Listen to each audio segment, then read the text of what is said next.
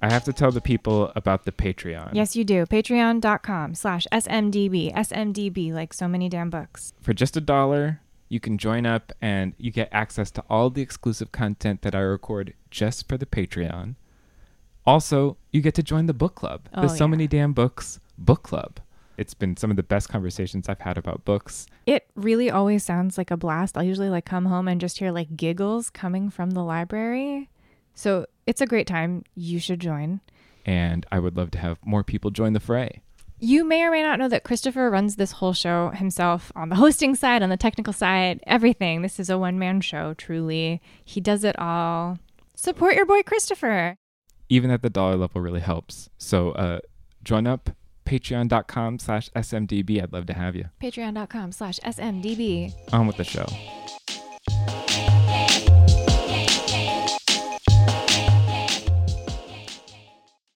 So many damn books. Let's do it. Let's start the podcast. Okay. Hello, everybody, and welcome to So Many Damn Books. I'm Christopher. I'm Drew. And we have Seth joining us in the damn library today. Hello. Welcome. Thanks for coming. So much for joining us. So Seth is a Canadian cartoonist known for his Palookaville series, as well as designing covers for the Complete Peanuts, the Lemony Snicket prequels, New Yorker covers, and more. And he's here to discuss a book 20 years in the making, CLYDE Fans. That's right. Yeah. So thanks for coming from Canada just for this. That's really nice of you. It's always nice to get to New York. Oh yeah. Well, we like to be an excuse. Speaking of New York, this is a very New York-y cocktail. Is it? Yeah, I guess it is. It's I'm going to talk about it. Oh yeah? Yeah, as we do.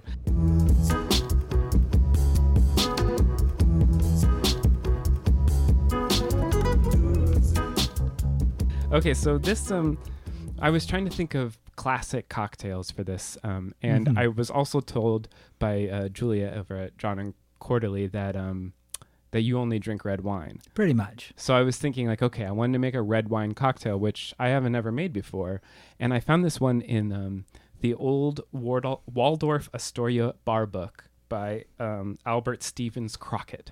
And so this what a great name. Yeah, came no out, kidding. That's perfect. It came out in 1935, this bar book, and I think I know the book, actually. Yeah. It's pretty famous. Yeah, it is pretty famous, and they released an updated version a couple years ago. But so it's a red wine, rum, lime juice, and simple syrup, and I made it just as the book says to, and it's 3 times the rum than the wine, which is just oh god. Yeah. So I modified, and it's a little bit more understandable, and the red wine is really the star of the drink. Do modern cocktails have less alcohol in them than the old mixes, or does it vary? It varies. It's more like I just think rum must have been different then or something, because it's not like we do actually we serve bigger drinks now.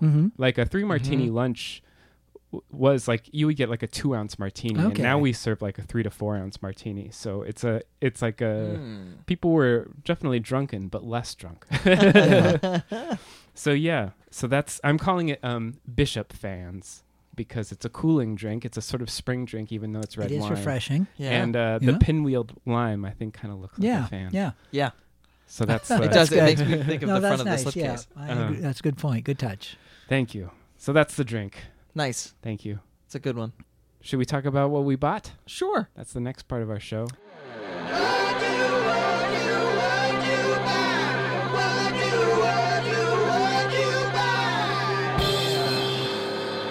Do you want to talk about something that you bought, Seth? Okay, well, I just went home very briefly in the middle of this book tour, and by coincidence, I happened to be able to go to a big secondhand book sale that I almost always miss every year because it's usually at the same time as this big comic festival in Toronto called TCAF. Anyhow, I got to go to it, and I think I probably bought 30 books easily. I mean, no shortage. But the big book, two books that I was most fascinated with, one was I got a really big, beautiful book on Japanese gardens. Cool. And I like to play a little game when I get a book, which is I look at the design of the cover and I say, what year was this published? And then I'm like, okay, 1983. Open it up, 82. So Whoa. there you Close. go. I always love it when I'm that Cool. close. Yeah. And the other book was a very stuffy book called, the other one that was of interest, what was it called? It was called like something, it wasn't called The Trollop Reader, but it was about Trollop. Oh. And it was about whatever it is, Barchester County or whatever the setting of them is. I've only read one book by Trollop, but this was so British, so stuffy, so like perfectly like 1959, like going on and on about, it was very twee. Cool. And I was like, I must have this because even if I never read the rest of the Trollop books, this is like just so perfect. And it was Yeah. beautifully illustrated too. Oh, that's really nice. Nice. Yeah, I haven't read any Trollop. I read one in college, but I cannot think of which one it was. I just read his first one, The Warden, and it was pretty good.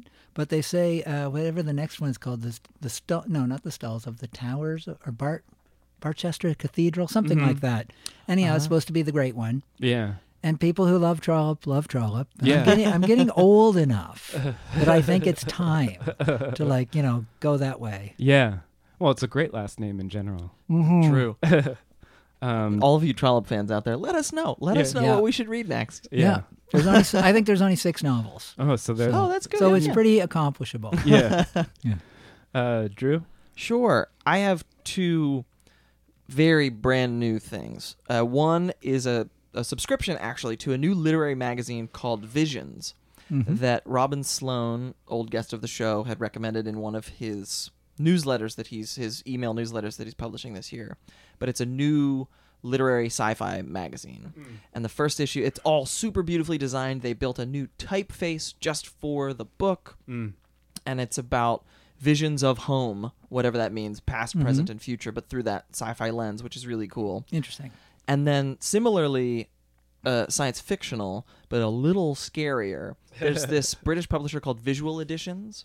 Okay. And they used to be publishing books, and they've shifted more into the digital sphere.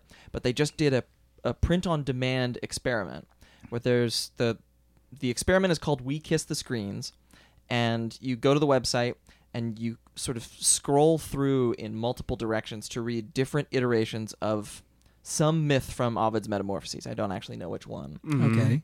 And then at the end of it, when you're done, you can plug in your address and they'll send you, I think this was for the first 250 readers, so who knows if they've run out yet. But they'll send you a print-on-demand version of the whole thing with the pages that you specifically read in a different color. Oh, weird. Okay. Yeah, so That's it's really weird. it's by this woman, Thea Uglo, but then with George AI, which is the UI, I guess, that went through and managed to do this thing. It's a weird experience. That sounds cool. I've just sort of flipped through it to see that, and it's startling to know that A, they printed it on demand, and B, no other copy is going to look like mine. Yeah, It 'cause kind you're of the only hints at one. what could be coming in the future for print. Yeah. Mhm. Where it's super geared towards you, or you can just do what you like. Yeah. Right. And it's like not like down to a print run of 1. So Yeah. Mm-hmm. that's Yeah, interesting. It's wild. Christopher, how about you? So I have been I have a lot of art Instagram accounts that I follow, and there was this one that she had a day where she was just posting Nicole Clavalou art, and she's a French comic artist, and Okay. I got her book, The Green Hand and Other Stories, and The Green Hand is a short story about a woman with a good green thumb, she's a good gardener. Oh. And it's strange because it's really phantasmagoric and wild, and she was very influenced, I suppose, by the Beatles' Yellow Submarine Oh, okay. animation. Cool. So it's, if you can imagine that, but she goes between like beautiful fairy tale to monstrous, terrifying Do you know images. who published this? I don't quite Because remember. I'm trying to remember if I know it. I think I know what you're talking about. I think I've seen a promo for it. Yeah, I don't remember who sounds published wild. it. Yeah, it's really I read that first story, and I love the art so much. It's very striking. Yeah, and it's because I've been reading comics. Like I haven't been able to stop after reading CLYDE fans. It put me in the mood for it, and I'm so excited to talk to you about your book. Well, comics are a great medium. I mean, it's funny. It's like I read less comics than I used to. I mean, it's just we go through phases. Right. But I would say, like, the great thing about comics is they are like a world easy to dive into. Like when you pick up a book, it's very immersive. And if it's a good cartoonist, you get sucked in pretty quick. Right. That definitely happened with CLYDE fans. I I read it in a day. That's great. Do you want to tell our listeners what CLYDE Fans is about? Yeah, CLYDE Fans is one of those things that when you describe it sounds terrible. Because basically it's about two old men and their lives over 5 decades roughly as electric fan salesmen / businessmen, and sort of about the decline of the business but more about, I guess, the interior worlds of these two men who sort of failed to make it in the world, who are isolated figures in two different ways, in conflict with each other. And basically the whole book for me was like describing these two men and then eventually bringing them together and then seeing the ramifications of their lives. So it's like on one level, I mean, it does sound terribly boring. But I'd like to think that what's really going on is kind of an exploration of that strange interface between inner and outer that we all have, the world and then our interior reality. Yeah.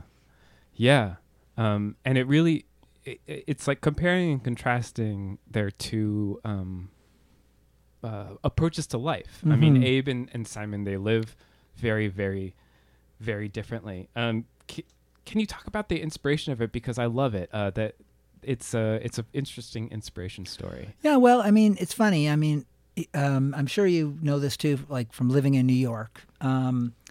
And it's more true in New York than it is in Toronto now, is that there's a lot of old storefronts around. And certainly back in the late 80s and early 90s in Toronto, there were more of these kind of old storefronts that you'd walk by all the time and really not pay that much attention to.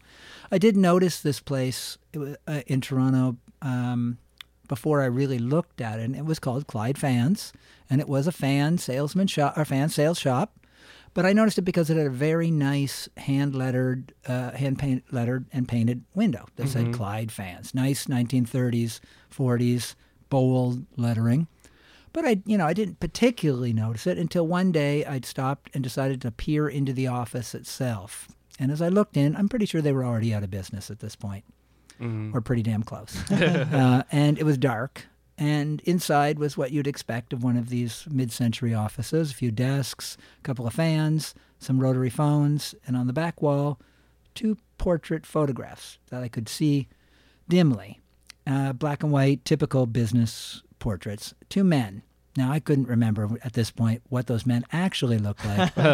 But in my mind, that struck me as evocative, and I thought, who were these men and what were their lives? Now, it took me a couple of years till I started working on the book. So during that period, they went through a variety of scenarios of what I would make a book out of. At one point, I even think I was thinking of doing it with anthropomorphic characters, I think, of dogs or something. I don't know. But I was just sort of fishing around for ideas. And eventually, like any book, when you start it, there's a moment where you start it that sets it in place. You have your ideas, and then you roll from there. And that process of figuring out who these men were was what I worked on for the next 20 years. Right. Although that's really kind of misleading because I pretty much knew what I was doing within the first month of working on the book. And then it was 20 years of execution. Wow. So could you talk a little bit about that timeline? Yeah. I was reading the afterward, and you sort of mentioned that you had originally thought this would be your second book. Yeah. And it's very much not. No, it's now it's like, well, it'll be a career-defining book, but it doesn't hold the same place that it would hold if after 20 years you did a book. Right. It's funny. It's like it is the second book. It's just that the nature of comics is that, for me at least, I serialized it. Yeah. So it was serialized through my ongoing anthology project, Palookaville. But in the same time that I was working on this, I turned out many other books. I didn't plan for it to go on for so long. I really thought it would take about 5 years because the book before it took 3 years. So I figured it would be a bit more complex, take 5 years. But it kind of just took on a life of its own. And I suppose in some way you could just say I wasn't working very hard enough because, I mean, it shouldn't have taken 20 years. But it's not like I worked on it every day for 20 years by any stretch. I worked on it a few months, a year. And it came out whenever Palookaville came out, and it plodded along. At some point at around 10 years, I was like, I couldn't believe it had been 10 years, and I was ashamed that it was 10 years. Right. When people would say, like, when's Clyde Fans going to be done? I would be like, oh, soon, because I felt bad about it. But then eventually I realized when I got to about like 15 years or maybe 18 years, I was just like, well, this is the reality of it. Right. It will be done someday. Yeah. And someday it will be a finished project, and it will be a kind of a weird project because that span of 20 years means that the beginning of the book and the end of the book are going to look quite different. There's nothing can be done about it. And in the meantime, there were many, many other projects going on at the same time, and I just realized that I just had to face it. This was going to be that strange project that took 20 years. There was no real logic in it, right? But that's what it was. It's Donna. It reminds me of a Donna Tartt quote that I love, because she was doing her tour for the Goldfinch, and it took her 10 years to write it, and someone asked, why did it take 10 years? And she was like, well, I've noticed that when you're not enjoying something, it's usually because you're trying to do it too fast. That's interesting. Does that speak to your experience writing this book? Yeah, I suppose so. The truth is, at some points, I didn't feel pleasure or displeasure working on it. It was just a process. Right. It was like time to work on some Clyde Fans for a few months. And I always felt engaged with it. When I returned to it, I felt engaged with it, but the pressure to finish it slowed down as time went on. I was not concerned. I started to look at it like, I think maybe I feel this about all my work now, which is that it's all just part of a body of work. And that it doesn't really matter. Like, you're going to be dead, and all the stuff you did in your life will just be that body of work. And I knew that the final audience for Clyde wouldn't say, I was reading this for 20 years. Right. Most of the people would be like, I just bought this last week, right? And I read it, and they won't think about the history of it. It won't mean anything except to the few, like, comic supporters who stuck through the whole project, who I feel very sorry for. Because there's no chance they could have kept clue with what was going on in that whole process. Right.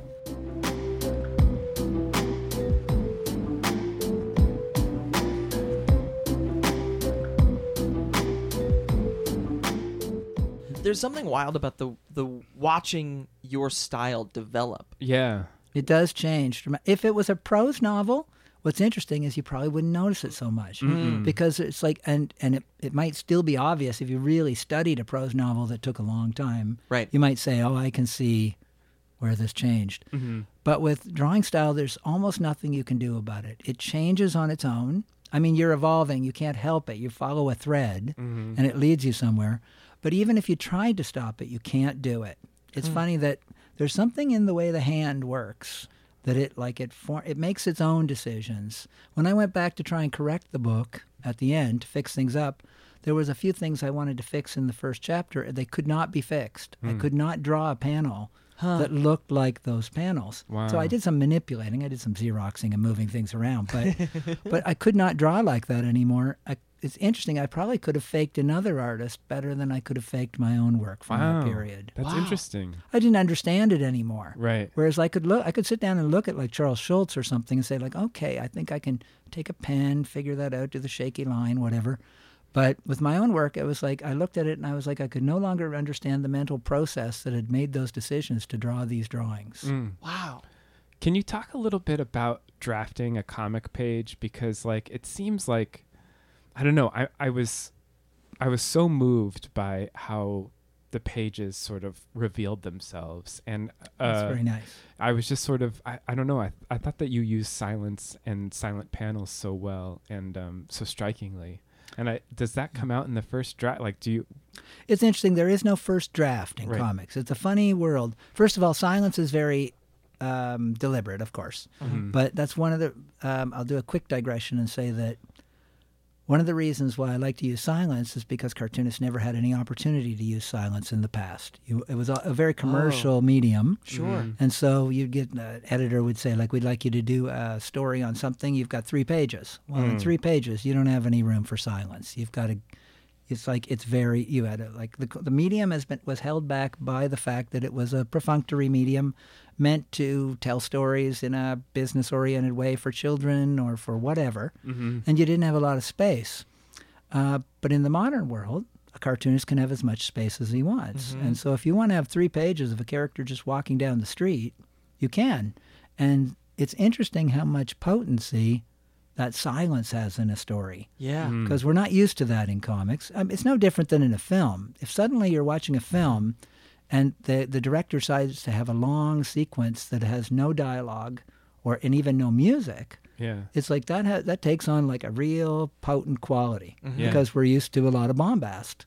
Yeah. I was just watching a great old film the other day called The Subject Was Roses. It was made from a play. Really, it was a really great film from the late 60s, but there were 2 tremendous sequences of the main character wandering around alone, but they put a Joan Baez song over them. That Joan Baez song, it's like, I have nothing personal, Joan, but it was killing that sequence. That sequence needed no music. It was funny. It was like the music was telling you how to feel, and it undercut the whole point of silence. Yeah. Right.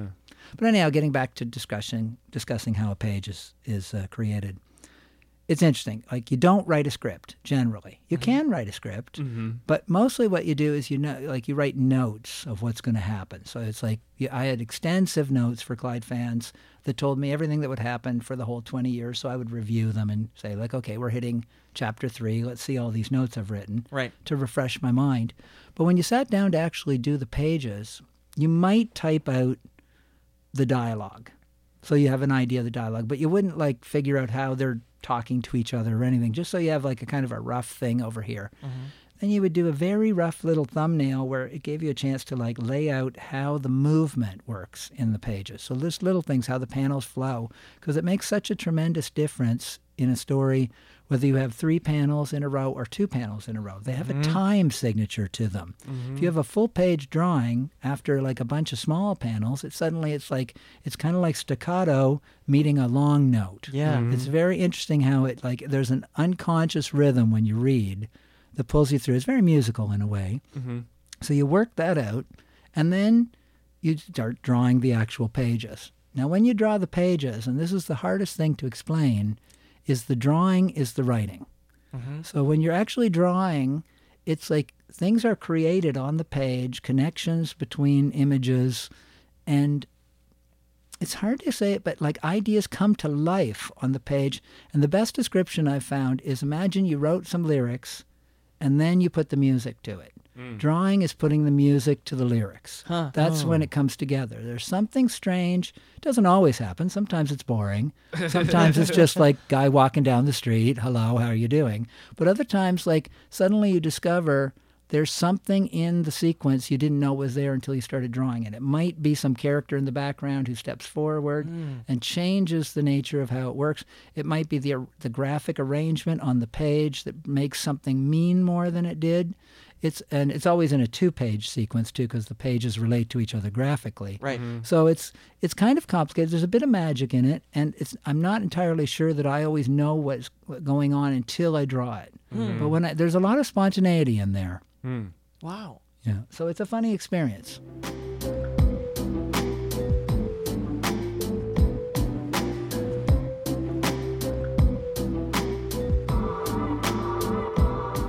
It seems like your work explores melancholy, even in your connection to Charles Schulz and working on the complete Peanuts collection. It seems like that's something that you're always working on. Like, why are comics good for that? Because I mean, Peanuts did it. I on think a they smaller are good scale. for it. It's funny.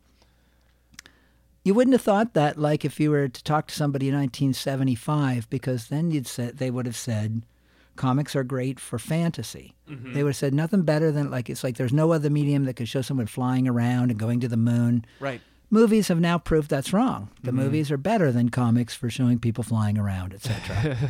But the funny thing is I think they were wrong. I think comics were actually really good for intimate things because they're a small medium.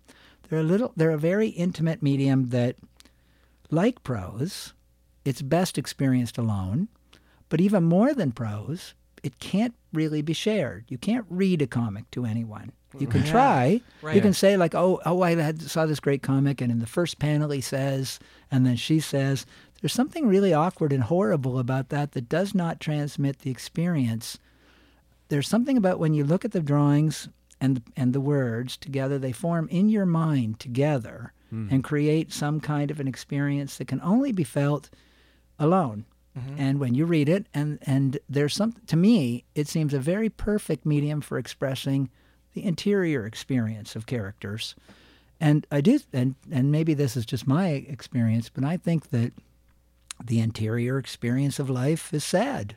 Right. It's like there's a melancholy overview, like kind of overlay that hangs over all of life. It doesn't mean that everything's grim. Melancholy could be kind of pleasing in a way, too. We've all had like a sad afternoon where we walked around and kind of enjoyed being full of grief. Yeah. Good grief. Right? Yeah, exactly. Good grief. There's a quote that my dad said to me a lot when I was a kid, and I want to say it's like Thoreau or Whitman, but the massive men lead lives of quiet desperation. Yeah, Thoreau. Yeah. And this, I mean, it like John Williams's Stoner is another book that sort of fits into like this idea of just a life, and it's not sad. No, it's not terrible. Right. No. But there is that quiet desperation. I think it's very true. Yeah. It's funny. I think that generally I like to feel sad. I don't like to be depressed. There's a very big difference. But sadness is kind of pleasing. It's like you're picking at something that's kind of beautiful and sweet at the same time that it's sad. It's like the way that if you see, like, there's certainly nothing, you don't feel this when you see some person in genuine suffering, but you feel it when you see some old building that's falling down. Right. Kind of as, it's like, oh, well, something is passing and something's going from the world, or, the ghost of the past, whatever. There's a variety of, like, sort of pat answers. But I do think that is, there is something pleasing in melancholy. Yeah. Yeah. I mean, I think that there's that great sequence in the book that sort of pulls back from, I think it's Simon, and it's just the countryside as like the barn room that's falling down, and the house that he passes by. And I think that I don't know. I think that I was moved by that as much as the things that were happening to the characters. Well, I'm glad to hear that. I think progressively I feel more that way myself. Yeah. I feel like that there's a generalized, well, as you get older too, there's a generalized feeling of the world disappearing that makes something about the landscape itself has a quality that is incredibly evocative as you get older. I think that when you're younger, maybe you just don't look as closely at things. You're more in the world. As you get older, you start to be out of it a bit, and you start to feel the textures of the past more strongly. I think about it even now in New York. There are times when I'll walk down 4th Avenue on my way home from the train, and you can see the skyscrapers of Manhattan way in the distance. Yeah. Downtown Brooklyn sort of in the middle distance. And then in the short, it's like one little hotel, a U-Haul, and nothing else. And there's something that always feels a little bit melancholy about it. Yeah. But I've never seen that represented in a story before. Yeah. Increasingly, as I get older, I find the more mundane details of life are the most profound. Talking about like a car rental place at the end of a street is like couldn't be more mundane, and somehow that has like a greater kind of melancholy beauty to it than like, some Art Deco edifice somewhere. Yeah. There's something strange about like the prosaic quality of human life, because maybe it puts you in your spot that your time is limited. You'll pass like the millions of people that have passed before you. And it's like we all think we're important, but of course we're not really very important. Right. It's like even the most important of us will fade out in 100 years tops. Right.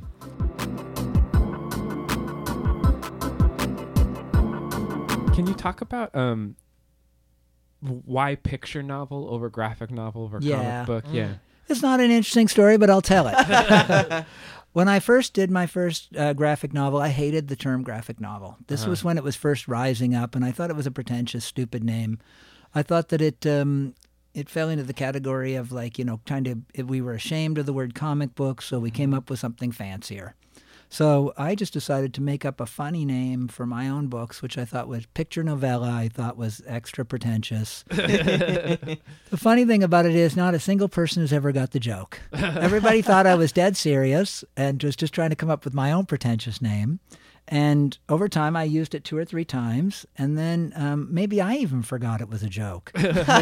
So when I did the CLYDE fans, I wrote picture novella. And my editor, Tracy, said, it's really too big to be a novella. What are we going to call it? And we went through a bunch of stuff. And then I was like, what about picture novel? It seemed obvious. And she was like, okay. And it's funny because I just couldn't put the words graphic novel. Mm-hmm. But I have given up on that fight. I don't really care about the word graphic novel anymore. That's a battle lost. The word is graphic novel now, and it's a good word because everybody knows what it means now. But when it first started, nobody knew what it meant, and I just thought it was an abomination that wouldn't stick and that we'd all be embarrassed by it. Yeah, it was something. It was either that or sequential art. Oh, even worse. Even worse. Yeah, no, they're all terrible. Picture novel works for something like Chris Ware's building stories in a way that graphic novel doesn't. Yeah. I must admit, picture novel does have a bit of children's book sound to it, too. It's slightly off, but I'm stuck with it. I'm happy with it. It'll do. Yeah. Another thing that I've noticed about all of your work is that it's super designed. I mean, it's very much the look is as important as the story. And it's gorgeous. It's a slipcase cover. Can you talk about the design and? Yeah, it's interesting. Designing comics has been a long time coming. Like when you look back at the history of comics, there's a lot of great, beautiful old comics, and you can be very blown away by the great lettering and the covers, whatever. But it wasn't planned that way. Those were products no different than the great lettering on a box of Tide or Bold or something. It's not until maybe the underground comics that you start to see a true sense of individual design. You see somebody like Robert Crumb making his comics to look a certain way, and that's probably the first true inkling of an artistic idea of using design to set the audience for how they will feel about the book when they read it, which is really pretty much what book design is. Right. So in the 80s and 90s, when mostly the comic cartoonists of my generation were just working with, as we call them, somebody calls them, not me, floppies. I hate that term, but that means comic books. You had a cover and a back cover and 2 end papers. That's all you had is design. Then when the graphic novel kind of took hold, suddenly you had a lot more design to play around with. So basically, I grew increasingly interested in design through the 80s and 90s because, I could see how important it is what a book looks and feels like when you pick it up on how you're going to read it. It's tremendously important. And 2, I just got really interested in design, too. Design, it's a beautiful way to look at the world. The more you're interested in aesthetics, the harder it is to understand that there are people who go through life never thinking about it. Because every element of life is like something that is either well or poorly designed. And you're aware of it, but most people don't have a visceral reaction. Like when they see a sign that doesn't make sense, they don't say, that's bad design. They just get confused and, oh, I get it. But I do think the human experience is design because everything is symbols and everything we do is interpretation. I mean, as I'm sitting here looking at you, your facial expressions, your haircuts, your clothes, the room, everything, the words we're using, this is all stuff that we interpret, and they're items that are designed so we'll understand each other. Right. And so when I'm creating a book, I'm concerned with 2 things. One is mood, and 2 is beauty. So I really want to create a product that, like an object that you'll hold in your hand, that will make you feel a visceral reaction to it before you even get to the story. That's why there's so much introductory material in the book before the story starts. I think there's a 40-page sequence in between the half title and the title page. Years ago, Chip Kidd told me that the space between the half title and the title page is the designer's opportunity for poetry. Now, I never forgot that because usually that's 2 pages. So I've been slowly increasing that page count book by book to get as much stuff in there so that by the time the story starts, you've got like, I've kind of like spelled out the mood for the story to begin. It's kind of like in a movie when they have like the entire, like a beginning and then the title card. Open. Yeah. That's all. Exactly. I just saw Vice the other night and there is, I think there's a half an hour until the word Vice comes up. Yeah. And I was like, I'd forgotten that the title hadn't appeared. When it came up, I was like, wow. Yeah. Somebody told me, I think that The Departed has the longest time before the title card comes up, and it's like almost an hour into the movie. But at that point, it's like, did you forget? Yeah. No, I like that kind of ballsy move too.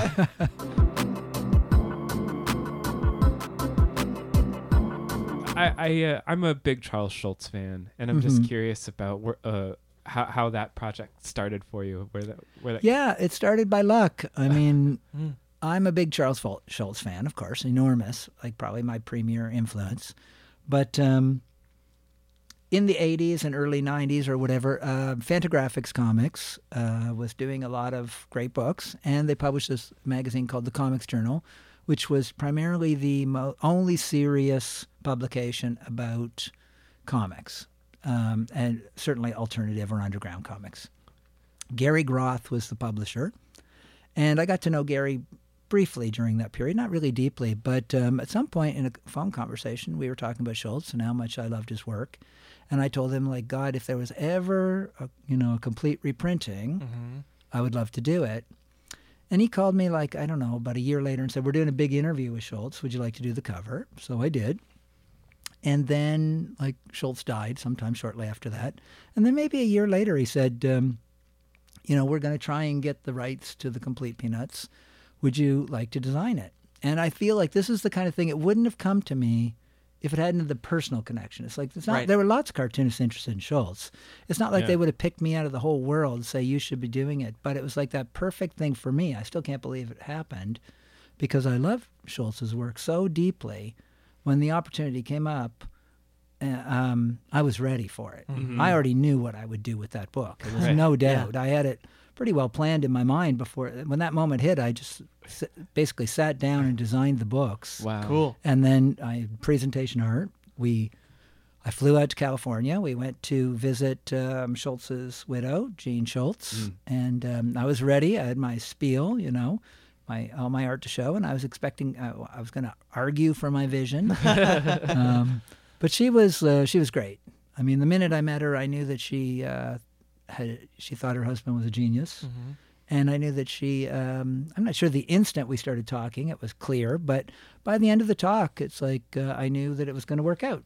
And it's after that, it was, I would say, like a miracle job in the sense that this was Peanuts, which is $1 billion industry. Yeah. And besides one qualm at the beginning, they never once made a single change in 12 years of working on those books, which is unusual in the world of publishing. That's so crazy. Yeah. And the only change they made was I wanted to have Charlie Brown's face on every volume. And at that point, we were going to do 50 books instead of cutting that in half into 26. And they were like, well, I don't know. That's like, people might not know which, So they were like, maybe we should have different characters on it. And I kind of knew this was coming. but I was like, okay, let's do it. So besides that, though, they never made a single, even like, suggestion. Wow. It was remarkable. That's so cool. So it went great. I loved it. Yeah. And it was a meaningful experience for me to work on that because, I loved Schulz. But even more than that, it was an opportunity, to mystically connect myself with him through the books. I felt like I was like, if he'd been alive, they wouldn't have needed me to work on the books. It's like, I wouldn't have even, I'm not sure that would have worked out. Right. But it was like, I loved his work so much that it was my opportunity to like, sort of like, have some sort of experience with him. Like I'm taking his work like the way you take a diamond and then you build a setting for it. So it allowed me to somehow like connect with him in some way. Wow. Yeah. It was great. So cool. Yeah. something that I've noticed about your work in Schultz and the book that you brought us is that there's this gulf between what you can imagine versus what you can express. And I see that in comics, like especially the idea that, I mean, when you first look at a comic book, you're like, oh, this is exactly what I was meant to see. Like, this is how they imagined it, and there it is. Yeah. But like, no, there's especially when you can see the art change over the course of the book, you can see that that's not true. No, of course not. And it never is. It never is exactly as you imagined it. And you brought us Virginia Woolf to the Lighthouse. And I just noticed that, like, that's all that book is. Yeah, like, it's pretty true. What made you suggest to the Lighthouse to discuss with us? Well, I suggested it because it's an easy suggestion in that it's probably my favorite book. Cool. So that's like the go-to answer right there. It's like somebody says, what book would you like to talk about? And it would be To the Lighthouse. But why is it my favorite book? That's a good question. I would say that because it is kind of what we were talking about earlier, which is it is such a profound attempt to discuss that interior-exterior experience as human beings. The characters in it, specifically Mrs. Ramsay and Lily Driscoll, are struggling to deal with that strange world of communication. And they're constantly... It's interesting, too, because it perfectly maps how we change our opinion about this stuff almost from moment to moment. Right. We're connecting, we're not connecting, I'm angry, I hate you. It's very interesting how the characters try to negotiate that.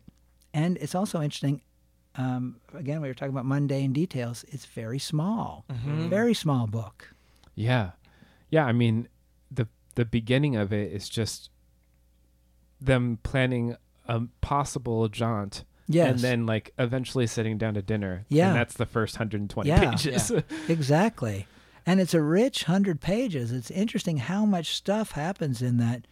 It's also, I mean, I've read it so many times, it's hard for me to go back to the first time I read it, but it's a confusing read initially because a lot is going on. Oh, yeah. And you don't know who's who.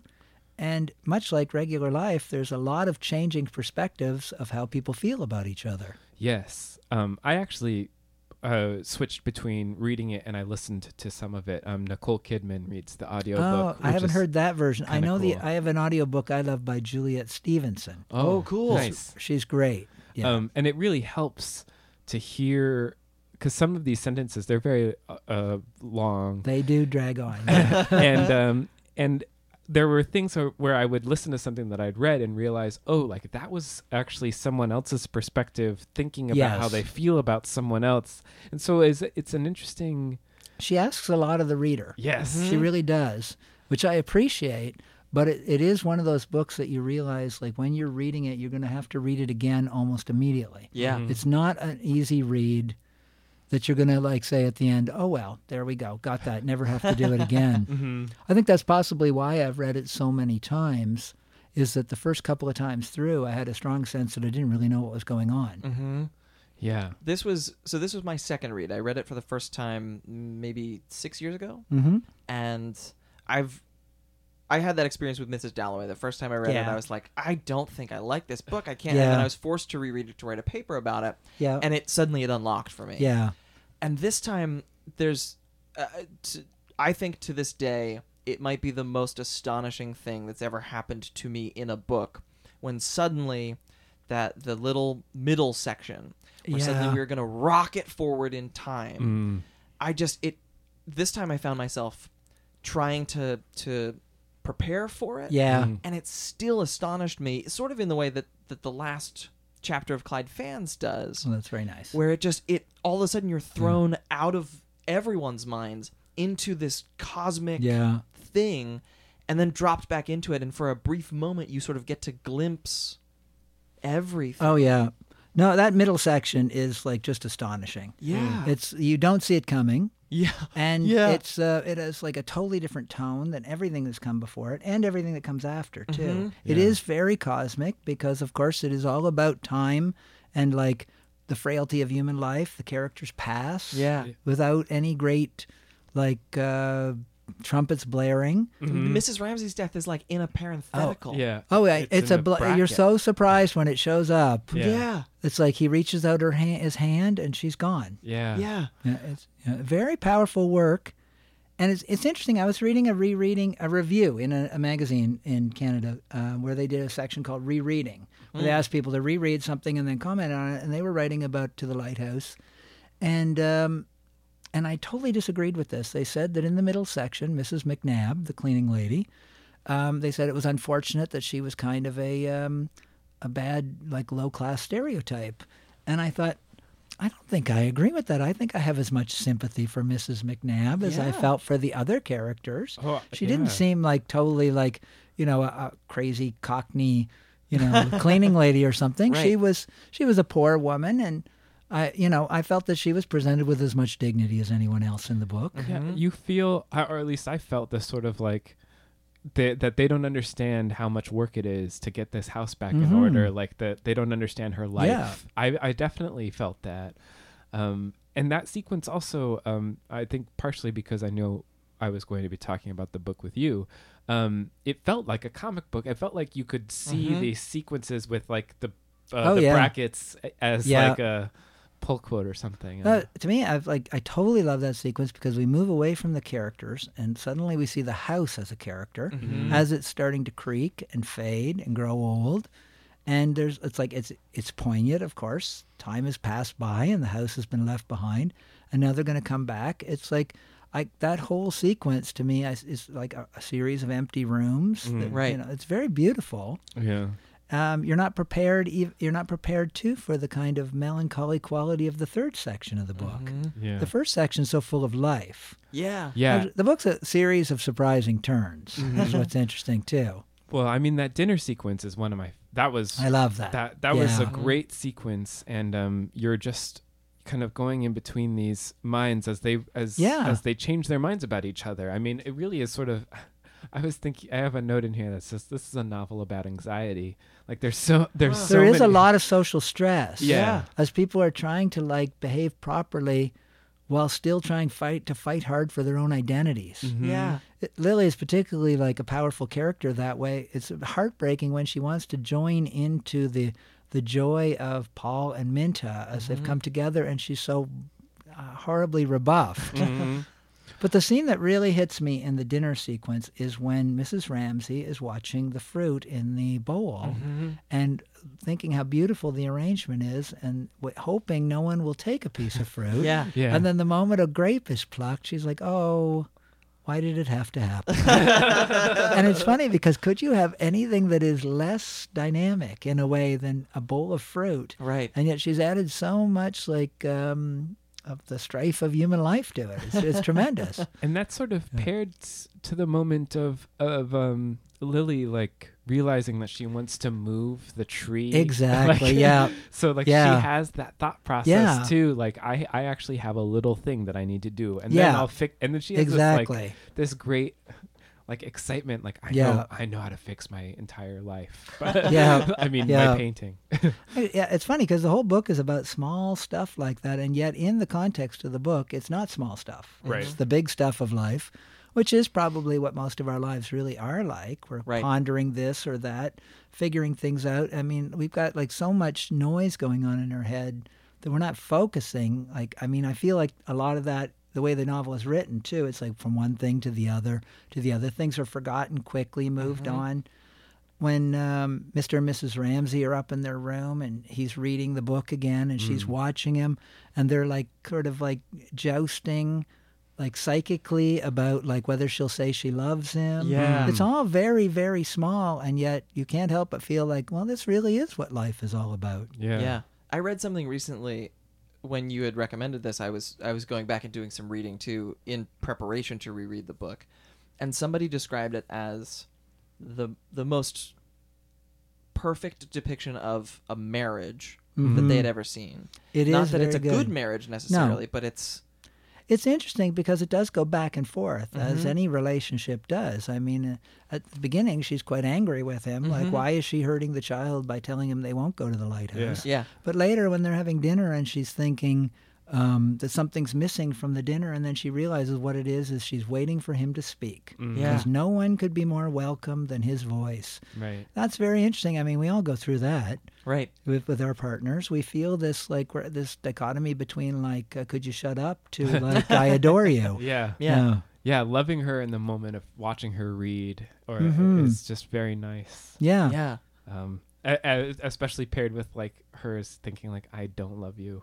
Yeah. At all. Yeah. No. Yeah. There's. Yeah. Yeah. It is wild to see, and Woolf is an author who I keep finding this as I read other books, and I see the influence, or I reread this time, and I realized that there's a book, Julia Pierpont's debut novel that came out a couple of years ago, Among the 10,000 Things. It does the time jump and then goes back, but it's definitely in conversation. Yeah. So many people are in conversation with But I Woolf. did, I read that book maybe 3-4 years ago, and it hit me reading it this time. I was like, oh, wait a minute. And it's wild when you find those through lines. I love thinking of the sequence, like of Mrs. Dalloway to this, to Orlando. It just seems like... No, it's interesting. You can read... I mean, I don't know the exact order of her novels, but there's a very interesting like progression of thought in how she's dealing with this kind of stream of consciousness. I just listened to an audiobook of her first novel. What's that called? Like, I've forgotten already. It's like something about going abroad or going out or something. Yeah. It's a voyage. It's a voyage. The Voyage Out. The Voyage Out. That's it. And I was thinking, I won't much like this. It's the first novel. It can't be very good. But it was really very good. Yeah. And a lot of everything was there. It was already there. And then you go through the novels, some better than others. I'm not a big fan of Jacob's Room, or I wasn't even that crazy about Mrs. Dalloway, although I liked it better, like you, the second time. Yeah. But you do see like a thread on how she's trying to approach, like, I think she's really trying harder than many authors to say, like, what does life feel like? Yeah. That's the hardest thing to get into a work, is what does life feel like? Because it's not about objective reality. It's not about plot. It's like, what does it feel like? And that's a very, very hard thing to accomplish. You can see, like, Catherine Mansfield at exactly the same time trying to do some of the same things, but I feel like it's more ham-fisted than what Virginia Woolf was doing. I mean, I like Catherine Mansfield a lot, but they feel more like short stories, more like stories, less like this rambling attempt to capture life. Yeah. Which I suppose, I'm not sure, was she influenced by Joyce? Yeah, well, all of the writing about it seems to point towards that. Joyce and Proust. Okay, yeah. Oh, sure. Yeah. But you know what? I will take Woolf over either of those guys. I will as well. Yeah, I will as well. I just worked my way through 3 of Proust's books, and I was like, I was going to go for the 5, but I was like, 3, I can't take any more right now. Yeah. Maybe we should talk about things we do recommend. Oh, yeah, Okay, sure.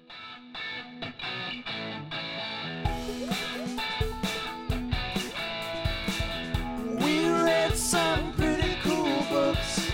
We recommend you take a look. Yeah. Christopher, do you want to start? Oh yeah, I'm going to recommend 2 things. One is your book, actually, Wimbledon Green. Oh, that's very nice. That was something that I read after CLYDE fans, and it's a crazy different sort of type of book. It's a lot of fun, and it's about comic book. Wimbledon Green is the greatest comic book collector of all time, and it's really, really fun. I highly recommend it. And then the other one is this really quiet novel, Girl Child, by Tupelo Hassman. It came out a couple years ago, and it's funny, I bought this book and I've had it on my shelf, and I saw that she's gearing up for a new novel that's coming out, Gods with a Small G. Yeah. And I'm like, oh my God, I can't let her lap me. Like I can't buy one book of hers and then not read it. And she already writes a whole second one.